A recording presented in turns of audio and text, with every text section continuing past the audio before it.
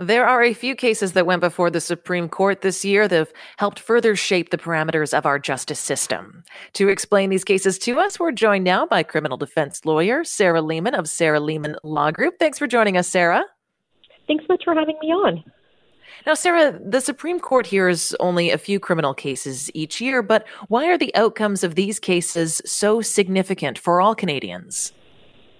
Well, anytime the Supreme Court of Canada rules on a pivotal issue, it really has implications for everybody. Generally speaking, it is the highest court in our country, and so their word is absolute. Of course, they shape our laws and the way that we interact with our laws. And so it's important to keep our eye on what's coming out of the Supreme Court of Canada each year so that we can understand it. And you've taken a look back at some of the more significant cases from this past year. And one of the cases that you've spoken about is R versus Zora. So what happened in that case? Sure. So R versus Zora is an important case that deals with bail breaches. Now, when people are arrested, oftentimes they're released from custody on bail so that they can continue to live their lives in our community, but under certain conditions. Now, in Zora, there was a situation where this fellow was released on bail under certain conditions. Some of those conditions were that he had to have a curfew and that he had to present himself at the door of his residence if a police officer knocked. Now, he failed to do that a couple of times, and so he went to trial on those breaches, arguing that he didn't actually breach. He was in the house, but he just couldn't hear the officer's knocks. He was convicted, and it went up to the Supreme Court of Canada. Now, the big important thing here is that the Supreme Court of Canada said that we have to have a high standard when it comes to convicting people in breach cases.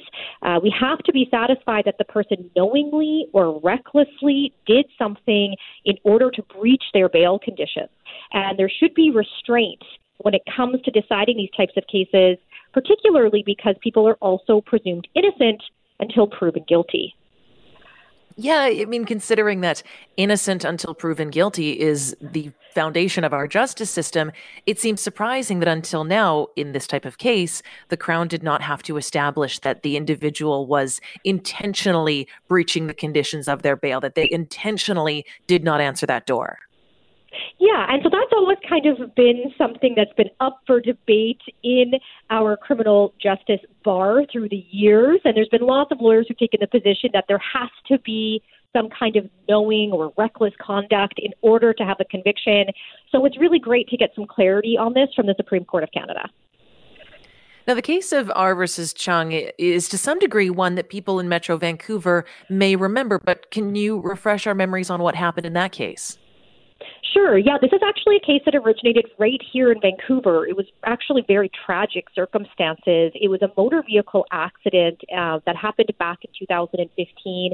The entire incident was captured on a dash cam, and Chung was driving a vehicle that was excessively speeding through a very busy intersection. There was a horrible collision, and a person actually died in the accident. So it was really, really quite tragic. Now, the Crown proceeded with dangerous driving charges against Chung, but the trial judge acquitted him, saying that the speeding was just momentary. And so although he was speeding and he committed the act of dangerous driving, he didn't have the mental will to actually contravene the law. So he lacks the guilty mind, or the mens rea, as we call it in law.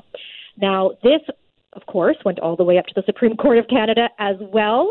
And the court there said that the trial judge's focus on the momentariness of that criminal behavior was an error, and that the proper test to apply here is the reasonable person standard. So whether or not the driving was a marked departure from the normal, reasonable standard of care that a reasonable person would have exercised in the same circumstances. So that's a well-established part of our law that was, again, just reiterated by the Supreme Court of Canada. Right. And I think, from a common sense standpoint, it seems pretty obvious to most people that if you decide to engage in a dangerous and unlawful behavior, something that a reasonable person would not do, even if it is just for a few seconds, but your actions result in someone being injured or being killed, then of course you should be held responsible. Yes, exactly. And that was the issue before the court. So I'm very glad that they did take it that way, because it does make sense that a person should be held accountable, even if their departure from the norm is just fleeting or momentary. You have to be able to predict the types of consequences that could occur as a result of your actions. So it's important that the Supreme Court of Canada highlighted that for us again. What kind of impact could that case, that ruling, have on future dangerous driving cases? Well, I think that it just, again, reiterates that standard of care that has to be applied in these types of cases. And it's important for us to know that, again, any type of departure from the standard, even if it's just fleeting, is still a departure from the standard that could garner a criminal conviction. And that's particularly important in driving cases where everything tends to happen really quickly. People are traveling at high speeds. Things happen within seconds before we even know it. So it's important for us to, again, have that standard reiterated. We know what the standard is, and it gives a lot of clarity moving forward, particularly for lawyers in the future. Another case that you highlighted is R versus Ahmed. So what happened in this case? This case is one that deals with entrapment, and a lot of people love to use the word entrapment or to reference the concept of entrapment. It is something that's a part of our popular culture lexicon. So here, the Supreme Court of Canada considered entrapment in drug trafficking operations. There was a situation where police had been tipped off about a particular telephone number that had been associated to drug-related offenses. And so the police decided to investigate that tip. And in doing so, they called the phone number and basically placed an order for drugs over the telephone. This resulted in charges being laid against a couple of different people, and they ultimately went to trial. Now, again, at their trial, they argued entrapment, and this went to the Supreme Court of Canada to decide what entrapment looks like in cases where there's no physical location, but instead a virtual or digital location like a telephone number. So this is an important case because we have increasing interaction with the digital world as things are going online more and more. It's very interesting to see how the Supreme Court of Canada applies these old legal tests that have been around for decades or centuries with new technology. So essentially, they said that the test is about the same, but there does have to be some consideration to privacy interests in virtual spaces that wouldn't really be there in physical spaces as well. Yeah, it is really interesting because, like you said, entrapment is something that we hear so much about in TV shows. You hear it used all the time, but, in a real, not in the TV world, but in the real world, how exactly in Canadian law do we define what entrapment really is? Well, essentially, entrapment is where a police officer causes a person to commit an offense that they wouldn't have done but for that officer's actions. So, for example, I often hear people saying, the officer pulled me over and asked me questions about whether I had been drinking or not, and this results in impaired driving charges. They might say, well, the officer entrapped me. That's not the case. Right. Entrapment is where the officer actually does something positive to cause that person to engage in a course of actions they otherwise would not have engaged in. So in this case, the court said that it's where an officer makes an offer to a person to commit an offense that can simply be answered by using the word yes or no. And we're continuing our conversation with criminal defense lawyer Sarah Lehman of Sarah Lehman Law Group, talking about some of the most significant criminal cases that went before the Supreme Court this year, rulings that will shape the future of our legal system. And Sarah, we should note as well that a face well known to the Supreme Court passed away this year. Earlier this month, Joe Arvey, who is remembered as being one of the most important constitutional lawyers in this country, passed away. He fought some very significant cases. Yes, absolutely. And I had the pleasure of meeting Joe Arvey a couple of times during my career here in Vancouver. And he was just a very wonderful man, not just a brilliant lawyer, but also a very nice, kind, and wonderful person.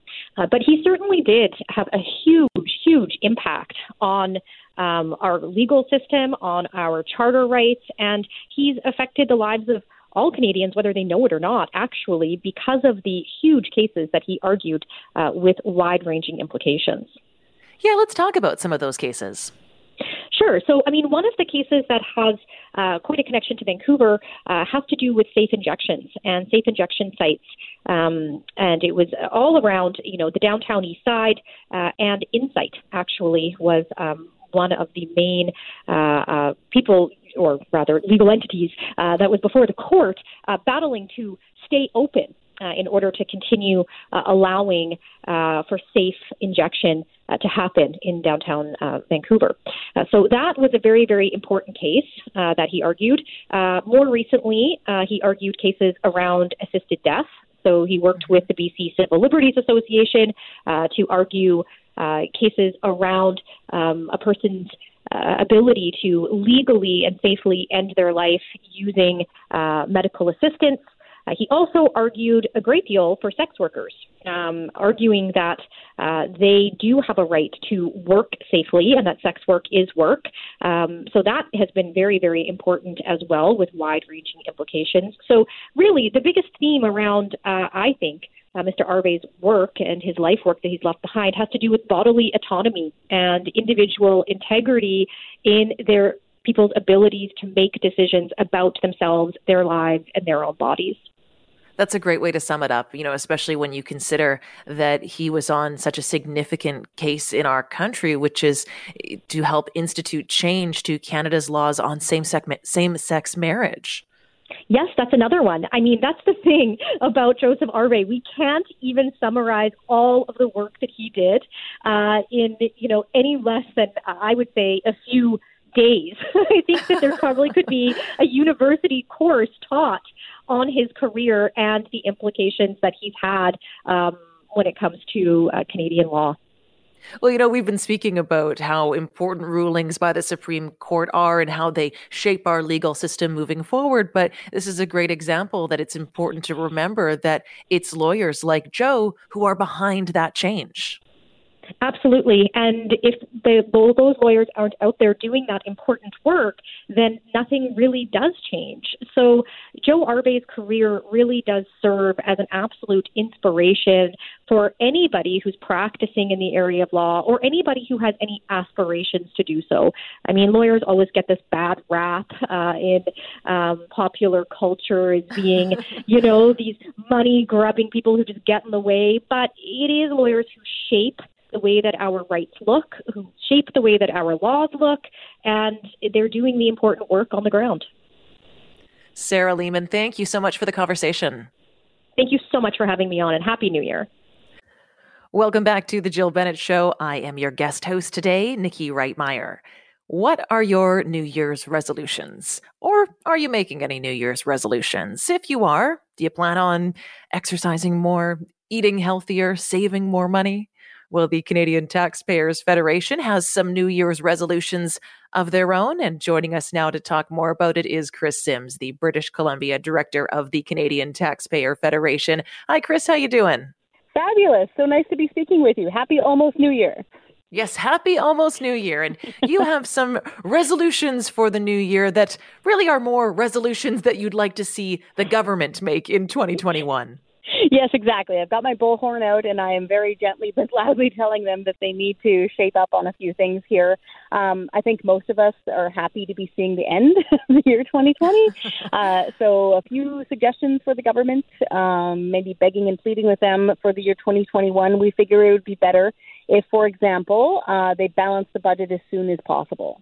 We know that they had to spend money. We know they had to run a deficit. We're being reasonable. It was an emergency. But going forward, they really need to be careful and only spend on what they absolutely need, maybe not on the shiny things that people might want. So get that budget back into balance as they had it before COVID-19 hit. So that would be very good to see. Immediately, we want to see ICBC rebate the drivers the money that they owe them.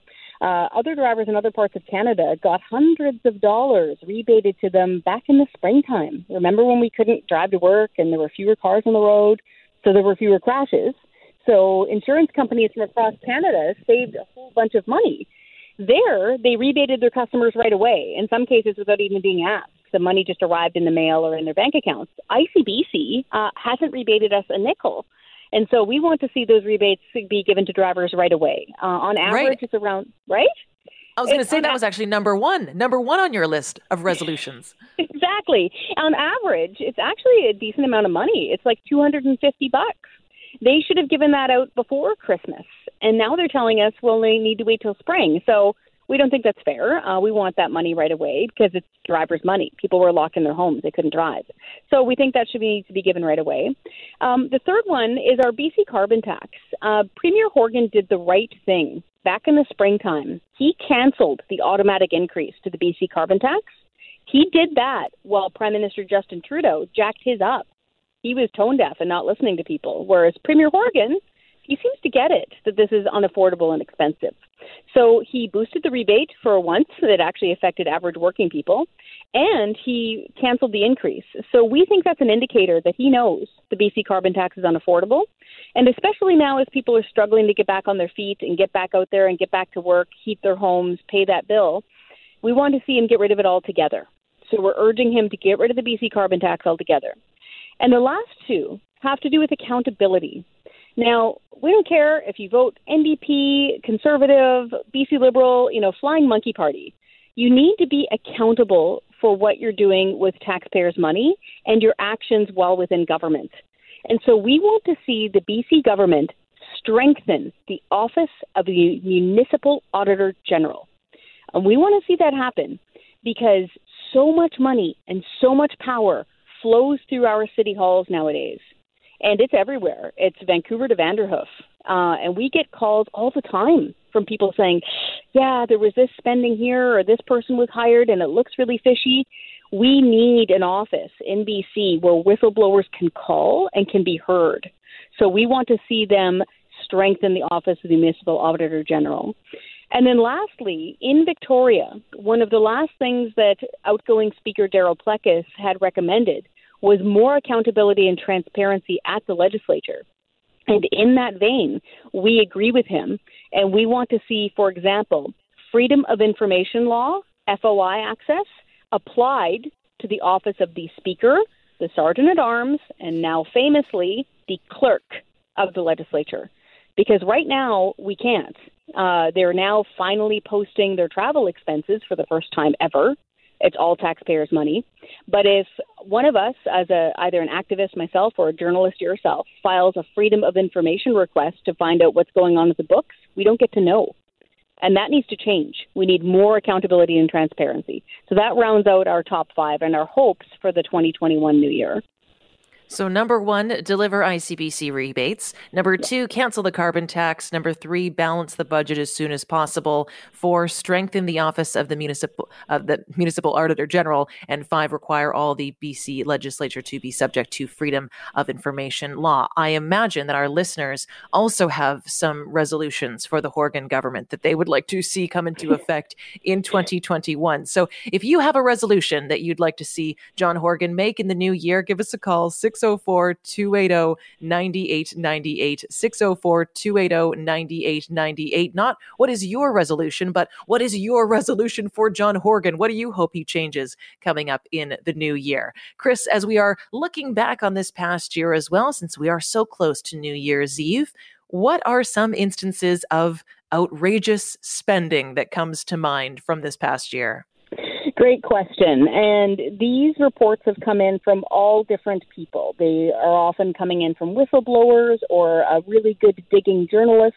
So, for example, your team there at CKNW and Global, Jordan Armstrong discovered that Vancouver City Hall was blowing more than $300,000 on deluxe office furniture in the middle of the pandemic. They were spending this amount of money on something called Herman Miller chairs. Now, for most of us have never heard of Herman Miller, but he's a super fancy designer of office furniture. And they went and blew this money, even though we were in the middle of the pandemic. And it was your team with Jordan Armstrong that discovered it and watched them roll these chairs off of the truck. Just one of these office chairs cost $1,500. So that's super tone deaf. They shouldn't have done that. That was bad spending. Then we saw a whistleblower at the Public Health Agency here in British Columbia allege that more than $30,000 in catered lunches, things like avocado toast, steak sandwiches, salads that I can't pronounce, they're so fancy, was being catered in to these bigwigs at public health who are already making more than $300,000 a year in some cases, all taxpayers' dime. And on top of that terrible spending of catered dinners and lunches in the middle of a lockdown and a pandemic when most of us were scared for our own jobs, they allegedly also spent millions of dollars on masks that didn't work. So this is the kind of stuff where we need auditors and teams of people taking a hard look at these things. Those are two examples of huge wastes of taxpayers' money, and it hurts people when they see this. Not only does it waste money, it erodes trust in government and public institutions. So those are the two big ones that really jumped out at us this year, and on top of the clerk story, but that was from last year. Chris Sims, thank you so much for joining us. Thank you. Take care, and Happy New Year, everybody. Now that's a song that makes you want to work out, right? Well, exercising, of course, one of the most common New Year's resolutions. In fact, I was reading that those who make New Year's resolutions in that group, 50% said that their top resolution was to exercise more. So we know how popular a resolution it is. But tackling that resolution during a pandemic may be a little bit more tricky. So joining us to discuss is Sarah Hodgson, President and CEO of Live Well Exercise Clinic. Sarah, thanks for joining us. Hi, great to have you. Great to be on today. Thank you. How have you seen the pandemic impact people's health habits? And I know that this has been in some cases, for better, but some for worse. It really does vary person to person. Yeah, absolutely. And, I think that the fitness industry here in BC, we have been really committed to really helping people to just stick with, again, those fundamental habits that maybe people already had coming into this pandemic. And for many people, this gave them the time to actually start to exercise, start to think about fitness. And for other people, it made them more sedentary. And so as a fitness industry, we really had to kind of look at how can we accommodate all different people at all different stages and all different ages to be active. And specifically for us at Live Well, we work with people who have health concerns, and our typical member is over the age of 40. And we actually know that during this pandemic, older aged adults actually stuck with fitness. They are one of the generations of people who they really stuck with fitness and stayed committed. And I think that there's a lot of really good science and reasons for that, which ultimately comes down to their personal purpose and why for actually choosing fitness and choosing to exercise is choosing health. Right. And it's about something much more than, say, 6-pack abs or how many push-ups we can do, or even running a marathon as fast as we can. And there's no problem with those goals. But when we actually have something that is deep-rooted and intrinsic and almost strikes an emotional chord in us, we are far more likely to stay committed to that. And therefore, when there are those hard days, when there are curveballs thrown at us like a global pandemic, we are more likely to stick with our exercise routine. Yeah, I think a lot of us gave up on 6-pack abs a long time ago, but Totally. but I consider that it is important to get exercise on a regular basis because I know that it's important for a lot of unseen things, right? Preventative for certain diseases. It's good for mental health as well. Yeah, absolutely. And we saw this past year that mental health became a huge conversation. And for us in the fitness industry, of course, we know that physical fitness has a huge impact on mental health, and that literally in as little as 10 minutes of activity, in as little as 10 minutes of movement, and I'm not talking about running as fast as you can on the treadmill, I'm talking about walking, I'm talking about even low intensity fitness, we know that we actually change the chemistry and physiology of our brain, and we can actually combat things like depression, stress, or anxiety. And I think it's really important for us to know that in large-scale clinical trials, exercise has shown to be just as effective as antidepressant medication. So in this whole conversation of mental health, I know for us, I'm the co-chair with Carl Ulmer from Club 16 and She's Fit. We have come together to bring together over 100 fitness facilities in BC for us to really come together as an industry to come alongside one another, to support each other. This has been a very tough time on the fitness industry. And the fitness industry is truly here to have our doors open so that people can come in, be physically fit, and exercise for their mental health. And, you know, we have continued to keep British Columbians safe in our fitness facilities. And I think it's something for us to really celebrate here in British Columbia is the very, very low level of transmission rate. I mean, globally, we're seeing a 0.06% rate of COVID cases within fitness facilities, and BC is a leader in that. And so I think that we should be really proud of what we've done here in BC, and that we have been able to keep our doors open so people can be fit and can prepare for the new year and can combat those things like depression, stress, and anxiety in a real and meaningful way. Mm-hmm. And when we talk about the impacts that the pandemic has had on the gym and fitness industry, I mean, January typically is a month where it is quite profitable to be in the fitness industry. It's a good financial time for the fitness industry when everyone's making those New Year's resolutions. How do you think that even your operation will be impacted by the pandemic? Yeah. You know, at LiveWell specifically, we really wanted to look at how can we meet our members where they're at through all stages of this pandemic and through all stages of you know, where an individual was feeling their own comfort level with this. So, you know, we created on demand, so, you know, people can do online. We also created live streaming where people can actually stream in and work with their clinician, with their team, and with their health coach. And then, you know, when we have been allowed to have our doors open, our members have been able to come in clinic. And what we have found is that it has allowed people to actually make those habits a little bit stickier because they have all of these different ways now that they can engage in fitness that they didn't consider before, right? I think that if we had introduced live streaming and on demand to our population a year ago outside of this pandemic, it's not something that would have stuck. But because it was at some times the only option to us, it has now opened the doors to when I'm on vacation, when I'm, you know, out taking care of my grandkids and staying at my, you know, my grandkids for a week, I can continue to be fit because I can go online, I can live stream.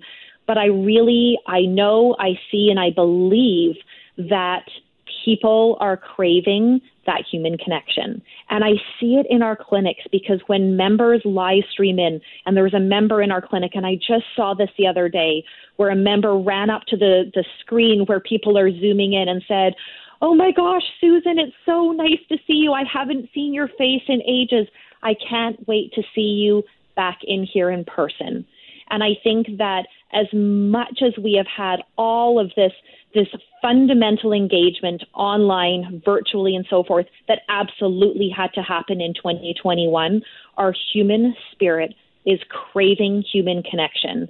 And that is where I know that in 2021, fitness is the comeback kid. People are already starting to make a wave of going, how can I be physically fit? I know that it's a safe environment. I want to be where there are other people, even though we're physically distanced and not doing things together. I need that human connection. And ultimately, it is where we find community and where we find empathy and where we find belonging is where we actually start this cycle of consistency and accountability. And those are the things that keep us engaged in fitness. So I'm really excited about 2021 for the fitness industry in BC and in Canada, because I think that what we can provide Canadians is exactly what people are looking for. And that is a meaningful fitness opportunity with human connection and with community. And what I've seen happen across this nation as part of the Fitness Industry Council of Canada, where we've all come together, is absolutely an industry who cares about the health of their members. And I'm really, really proud to be part of that movement. Sarah, before I let you go, do you have any quick advice for an exercise or two that's simple that people can do at home that they could try to kick off a healthier January? Yeah. I think that, my biggest tip would be, first of all, you're not alone. There are so many people in the same boat as you. And so start low, move slow. This isn't an all or nothing type of a journey. Really stop looking for quick fixes. Stop looking for those solutions out there that might work for you. And turn inwards and know that ultimately you are the solution, and it's us who have to put the work in. And this is part of self-care. And I think that self-care has never been more of a conversation than it is today. And self-care starts with us. That doesn't mean it doesn't have hard work attached to it sometimes, but ultimately knowing that as little as 10 minutes of activity can have an impact on your health, and that exercise has a dose-response relationship. The more you do, the more benefits that you see. But ultimately, I think that it's about really committing to yourself, committing for the long term, and focusing on the behaviors on a daily basis, not on the outcomes, not on what the scale says, not on how many push-ups you can do, but on your behaviors. Did you make a healthy lunch today? Did you get in your activity, whether it was 10 minutes, 15 minutes, or an hour? It doesn't matter. Celebrate your habits, not the outcomes. Habits will breed the outcomes, but celebrate the habits, because that's what we have control over. And when we celebrate ourselves, we're actually putting ourselves on a path of success. And lastly, give up the all or nothing thinking. We absolutely have to abandon it. It causes us to fizzle out and quit. So just really every single day, just going at it and celebrating the things that you did well. And honestly, that is the best advice that I can give somebody who is embarking in 2021, who's looking to move from sedentary to active in order to improve their health. You know you're not alone. Give up your all or nothing thinking and focus and celebrate those behaviors you do that are great behaviors on a daily basis. Sarah, that is fantastic advice. Thank you so much. Thank you.